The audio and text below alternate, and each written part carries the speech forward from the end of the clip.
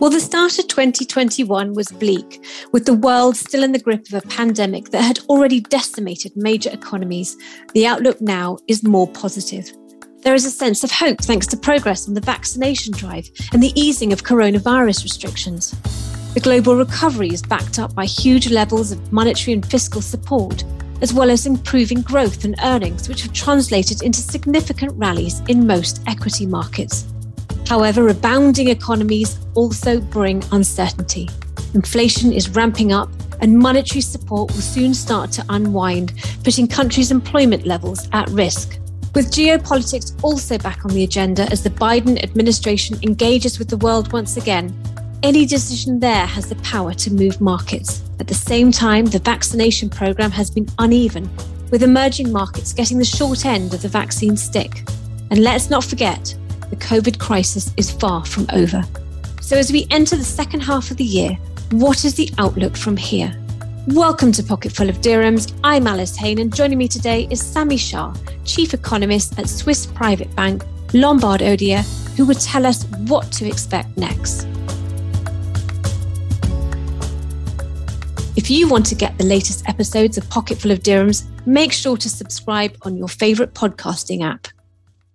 Welcome back to the show, Sami. Hello, Alice. Thanks for having me. Now, in January, I think we were all losing hope a little. I don't know about you, Sami, but I was enduring my third lockdown, this time in England, and there was a sense that it would never end.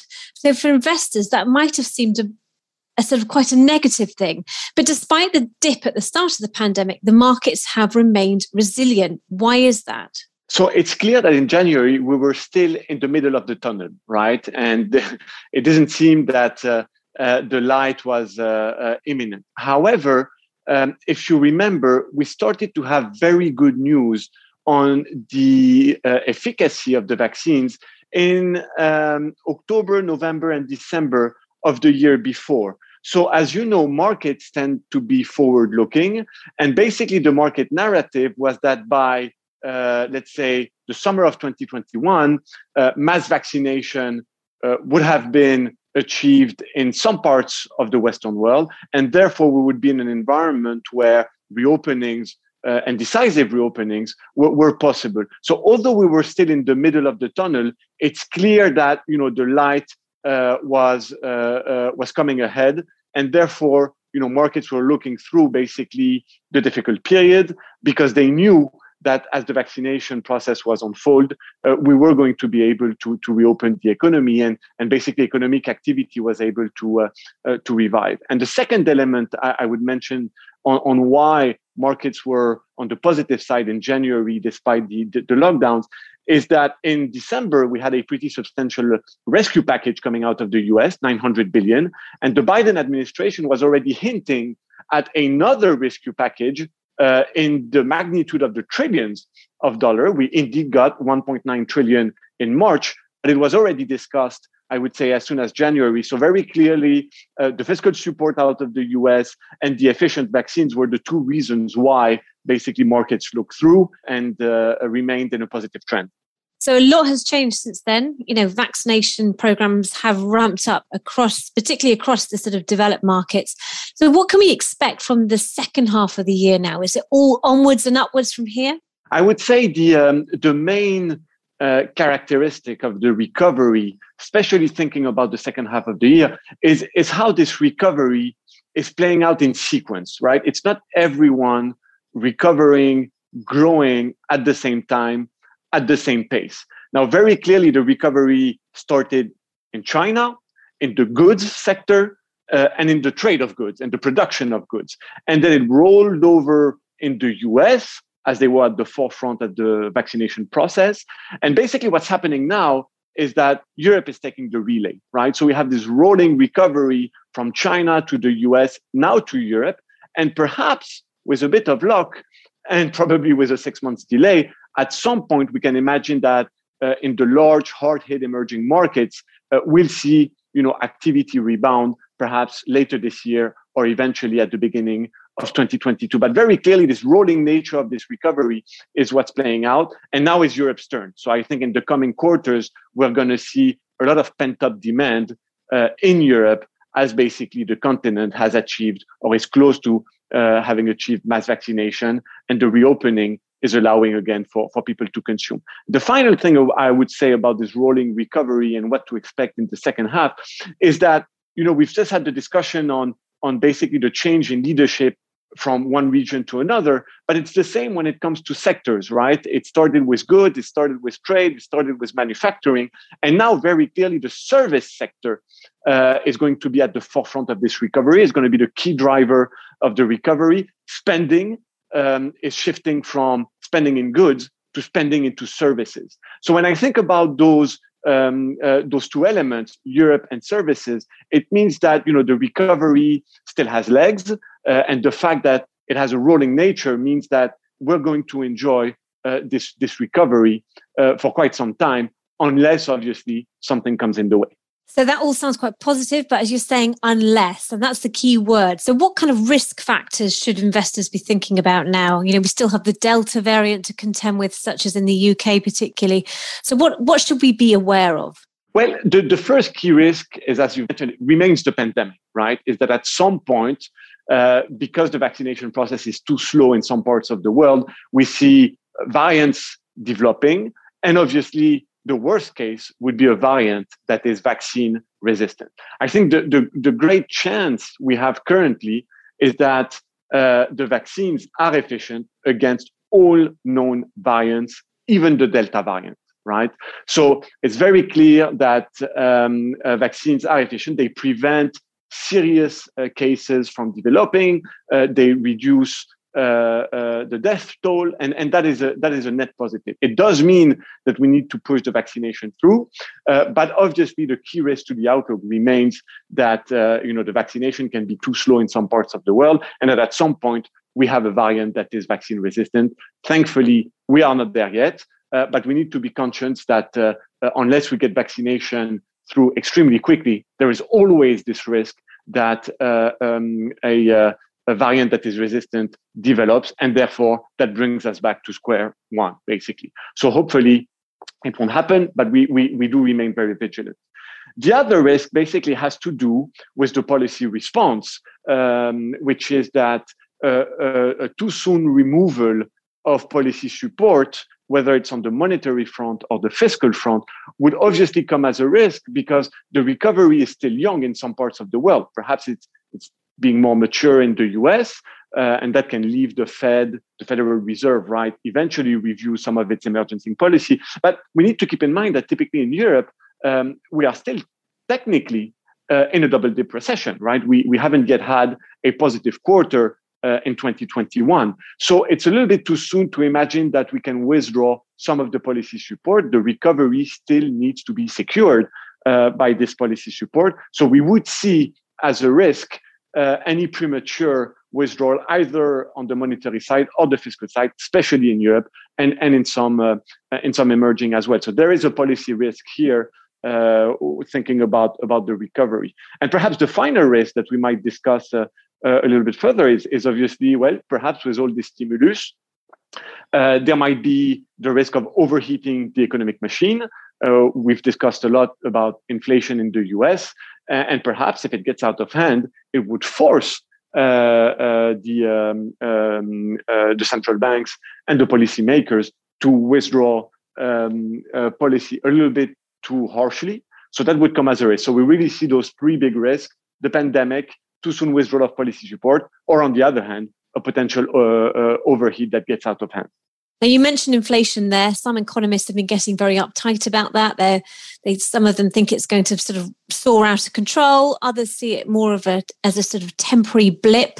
Is that a concern for you? Do you think there's going to be wider implications for the markets? No, so we're very much into the transitory camp here for a certain number of reasons. Now, the first reason is, if you're worried about something, well, you might as well look into it. And when you look into the inflation data that we've seen in the US, it's very clear that most of the sharp increase in inflation is due to very temporary factors and mainly base effects. So base effects from oil or base effects from the reopening. So the fact that inflation in the US is concentrated in a very limited number of subcomponents means that, again, we don't have a a broad inflation issue, right? It's really the reopening and the base effect that explain 60 to 70% of the normalization of inflation. So that's a big reason. Again, the fact that there is no breadth into the inflation report, in our view, shows how transitory this mechanism. And at some point, we will digest the base effects from oil. We will digest the base effects from the reopening. Now, another important reason why we're in the transitory camp is also all the bottleneck story, as there are bottlenecks indeed, but there are bottlenecks because there is very low inventories. Right? During the crisis, companies have drawn from their inventories because they couldn't produce because of the restrictions, or they didn't want to produce because of the demand uncertainty. So they used inventories. It means that today, we have the capacity to respond to some of the demand, but we don't have the inventory. So we lack a tool to respond, I would say, to the recovering demand. And that is something that is transitory in nature. We will rebuild inventories in the quarters to come, but it takes a bit of time. Right? And the final argument for us being in the transitory camp is simply the labor market in the US. There is, some tightening going on, but we're still in an environment where there is a lot of slack, in our view, in the US labor market. There is still around 9.5 million workers who haven't recovered a job. These workers, perhaps they are not willing to seek for a job now because they still benefit from, the unemployment insurance. They still have restrictions, or eventually their kids can't go to school. But at some point, these 9.5 million people, they will start looking for a job again, as soon as now, or at the latest in September. So there's going to be a lot of supply of workers in the US economy, and that obviously means that it's going to reduce some of the short-term tensions that we've seen. Perhaps a final point on inflation for those who have experienced inflation in their life.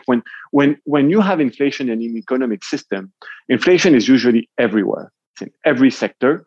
It's everywhere in the economy. And to be fair, it should be everywhere in the Western world as well. If we were about to witness a shift in the inflation regime, we shouldn't only be seeing inflation in the US, right? It would be broad-based because supply chains are global. So we should be seeing a bit more inflation in Japan, in Europe, in Switzerland, or even in China.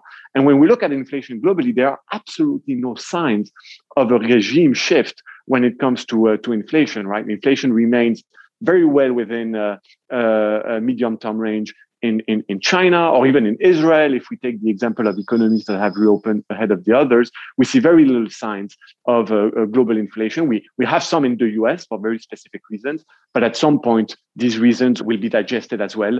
So, we're about to see, I would say, inflation probably roll over in the months to come in the US, and we don't see that as a persistent worry. Okay, so you talked about the employment market there as well. You talked about the US. What about in the UK and Europe? In the UK, for example, government support is now being withdrawn gradually over the next few months.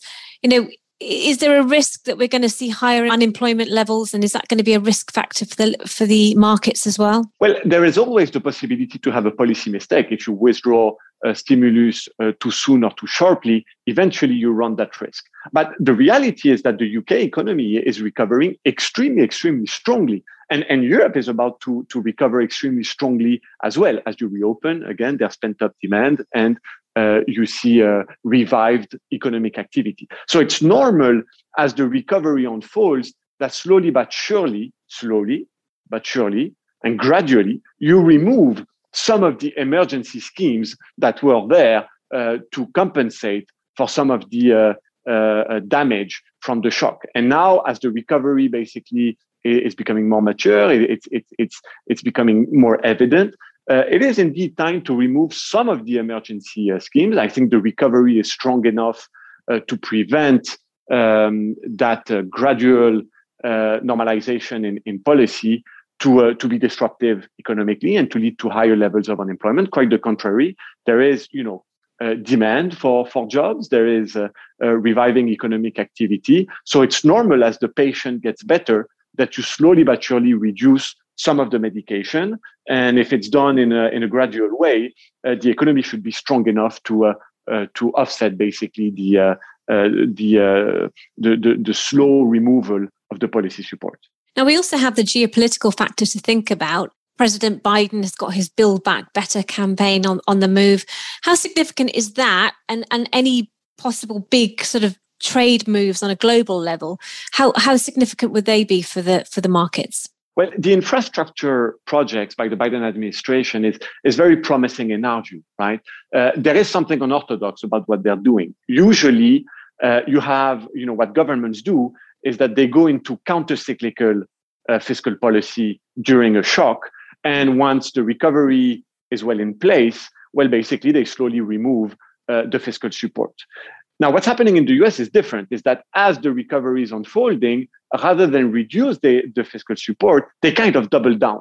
And the reason they're doing so is that they're not doing some emergency demand support schemes. Rather, they're doing long-term supply investment schemes, which is necessary in some of these segments of the US economy where we have seen underinvestment through the decades. So, thinking about the US economy, thinking about the polarization in the country, about the lack of investment in education, in healthcare, and in physical infrastructure, it makes a lot of sense that they try to compensate for decades and decades of underinvestment. So we see that as a net positive, something that is necessary, something that makes a lot of sense. And we do hope that the Biden administration will be able to push through these measures before the end of the year. And we're seeing something slightly similar in Europe as well with the EU Next Gen Fund, which again is playing out and is being deployed as the recovery is starting to be on stronger footing. So that comes as a security, right? It secures the recovery, which is something I would say quite remarkable, and that we see again as a net positive, because you're going to invest in the economy and trying to again strengthen the productive tool. Now, when it comes to the other risk that you were mentioning, which is trade, I would say, compared to where we were a year or two ago, the multilateralism approach of the Biden administration obviously removes one risk, especially when we think about the traditional trade partners of the US, Mexico, Canada, South Korea, Japan, and Europe. I mean, not so long ago, there was the risk that the US would put tariffs and sanction the Europeans for doing their digital tax. Now, that risk is totally out of the table now, right? And you've seen that they've even settled the Airbus and Boeing situation. So on the trade front, I would say things are going better, especially with the traditional allies of the US, but obviously remains the difficult relationship with China, which is something that we'll have to carry out and that will continue to be a risk to the outlook for the next decade, right? They're not going to settle that situation in the short term. So that is something that is well known. That is something that hasn't changed with the new US administration. Clearly, the US-China relationship will continue to be complicated, but at least when it comes to the traditional partners of the US, things got a little bit better. So looking more closely at the markets, which sectors do you think are going to see a rise in equity prices in the second half of this year? And at the same time, which sectors are going to struggle? I would say that globally, we expect lower returns in the quarters to come versus obviously the past 12 months. So, we've had a very sharp recovery, a big rebound in asset prices, which are obviously, when it comes to equity markets, all close to their all-time highs. So we still expect, markets to move higher on the recovery. Now, maybe it will be more volatile and maybe the returns won't be as appealing as what we've had. But, we still feel that there is room for improvement here, mainly because, again, with the recovery, we're going to see profit growth ahead.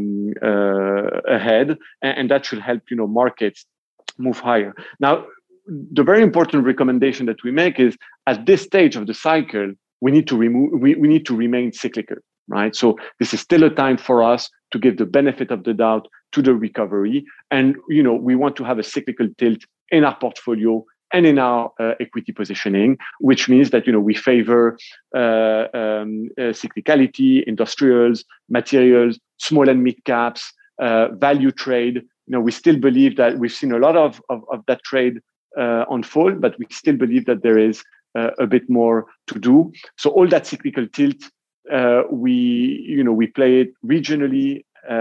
We play it when it comes to sectors. We play it when it comes to size. And clearly now is not the time, basically, to get more defensive, especially in the equity allocation. So we're sticking to the cyclical trade here. What about currencies? What's the outlook for the dollar, the euro, and the pound? What are we going to see here? So we don't have huge expectations when it comes to these crosses. We have a target for the euro dollar year end at 123. So we're not extremely far from that. Around 120 seems to be a long-term fair value for the euro dollar, and we're very close to that. So we do not feel that there is a lot of potential in that trade. Eventually, maybe a little bit more to do within the emerging market currency space. We like the renminbi. The Chinese are in a more mature phase of their cycle. They are more advanced in the tightening of policy measures, so that is favorable to the renminbi. So that is one thing that we would do. But for the rest, we don't feel that there is many very, very stretched bets within the major currencies. So within portfolio, it's mainly a dollar yuan story rather than euro dollar, let's say. The other big theme, I think, for the second half of this year in the run-up to COP26 is the green transition. I mean, that's all I ever hear spoken about at the moment. How important is investing in that in the run-up to the big environmental summit in November? It's extremely important because all the main economic actors are jumping on that trend, right? You have no choice, basically, if you are an entrepreneur or if you are in the industry. And if you think about the policymakers, it's very clear that they've embarked in that trend as well, right? If you consider the policy response we had after the great financial crisis, it was a very, I would say, traditional counter-cyclical response, and there was no green element to it. Now look at the response we had when it comes to the COVID crisis. A third to half of the response has to do with improving the energy transition, green elements, digitalization. So something that is very promising. I would say it's clearly not enough. It's just the beginning of the story. But I would say, even when it comes to the policymakers, it's very clear that these programs have a green identity, and it does mean that as investors, this is a very important thematic that is clearly represented in our portfolios. So to summarize, what are the three big things investors should look out for in the second half of this year? So the first thing is to continue to monitor the recovery and its rolling nature. It's going to be the turn of Europe. And what we want to make sure is that at some point, if the vaccination process goes through, the next in line will be emerging markets, right? So we're going to monitor very closely the recovery and the vaccination process, especially in the emerging world, to make sure that we avoid the risk of having a vaccine-resistant variant, but also the vaccination in the large emerging markets would allow the recovery to unfold there as well. So something that we're watching very closely. Another element that we're watching as well is basically the change of language from the US Federal Reserve, right? As the recovery is maturing in the US, it's becoming clear that the Fed will probably very slowly and gradually remove some of the policy support. So we do expect the Fed to signal asset purchase tapering in the second half of this year and to actually execute the tapering in 2022 and then to raise rates in the first half of 2023. So we think that timeline is still very, very valid. But again, shifting from the shift in stance in policy is something that has to be watched very closely. The market's prepared for that, but there's always an element of discomfort when the Fed has to shift a signal and engineer a policy that is a little bit less expansionary. So we will watch that very carefully. And finally, an element that we'll be monitoring as well is indeed the commitment to the green thematic, very important in our view. And, we want to reward and we want to be exposed to the economic agents that, are at the forefront of the green revolution. Thank you this week to Sami Shah. If you would like advice on your personal finance issues, you can write to me on pf@thenational.ae, and remember that PF stands for personal finance. Please do subscribe to the podcast in your podcasting app to get weekly updates and leave us a review so we know what you think. This episode was produced by Arthur Edison. I've been your host, Alice Hain.